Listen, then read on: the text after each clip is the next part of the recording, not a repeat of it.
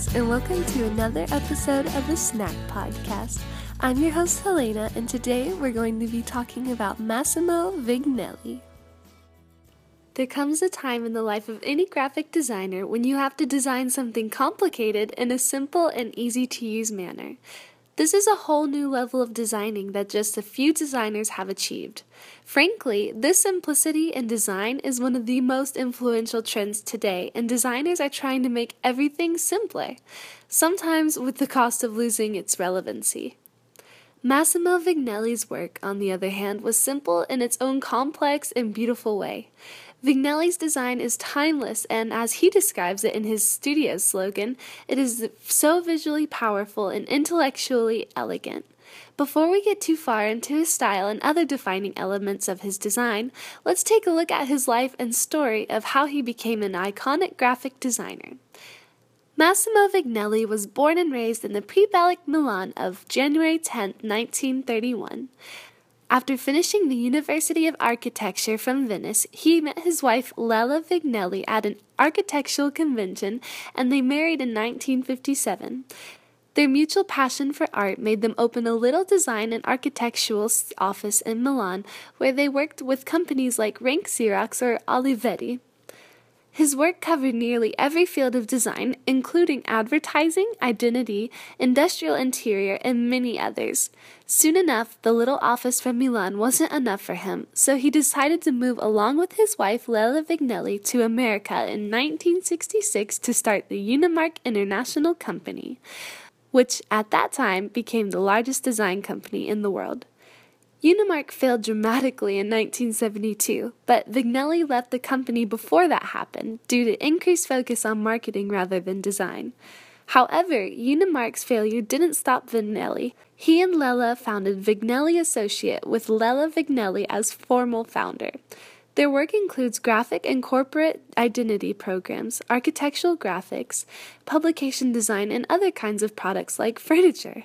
They created memorable designs for many leading European and American companies and institutions.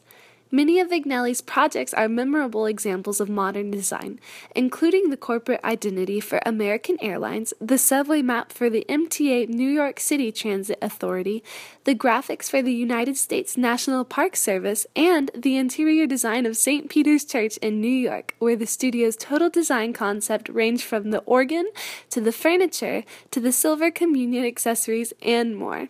Vignelli took designing very personally. He strongly believed that it was his duty to improve the design around him, and I quote, "Politicians take care of everything that is around us, this table, this chair, this lamp, this pen. They have all been designed by somebody. I think that it is my responsibility to make the work better than it is." Designing something memorable has always been Massimo's focus. Here's how he viewed the matter of designing relevant design. My name is Massimo Vignelli, and I like to be known as a designer.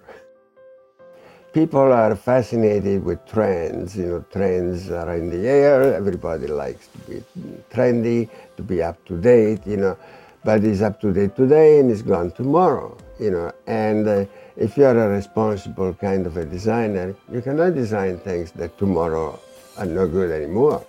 You feel like cheating with your client and your public or your user, whatever it might be, So you like to design something that is going to last a long time. And so you train yourself to be disciplined, and you train yourself to stay away from trends, and in a sense you get automatically involved into the notion of timelessness. So things that last a long time. And my God, I can quote so many things. Let's say American Airlines logo I've done, look how many have been done since I've done that one. I've done that 45 years ago, maybe even 50 years ago. And it's still there. It's the only one that's never changed. And how you can change it? How can you make it better? It's very legible. There's no tricks. It's half red, half blue. What is more American than that? You give me one and I'll take a look. The one project that I want to talk about is the New York City subway map. His background in architecture landed him the job of designing the subway map in the 1970s. The map at that point in time was facing unprecedented difficulties in delivering information to its writers. This was a challenge that Vignelli was excited to take on. When he was asked in a Big Think interview how he created the iconic New York subway map, Vignelli replied, Well, number one, we like to design things which were bad before, so we have a challenge to make it better. The other thing, all the maps which were done at the time before our map, were naive to a certain extent, but we took a different. They were trying to be half geographic, half schematic, and so on. Not very clear idea. And instead we took a very precise diagrammatic kind of approach, a diagram based on a grid of 90 and 45 degrees, like the London map, which was done in 1931, a long time ago. And we just did it.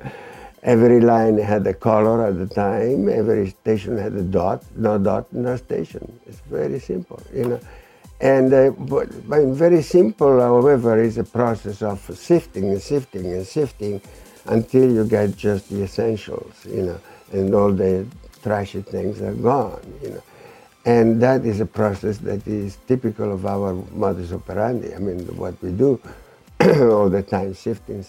Actually, I'm not a designer, I'm a sifter. I keep sifting everything. Massimo Vignelli, one of the most revered designers of all time, died on May 27, 2014.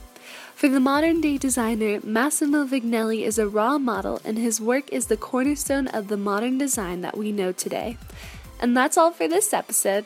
Thank you for joining us, and don't forget to subscribe to our SoundCloud and iTunes channel. Oh, and for the Android lover, we are now on Stitcher as well. So, until next time, keep being awesome.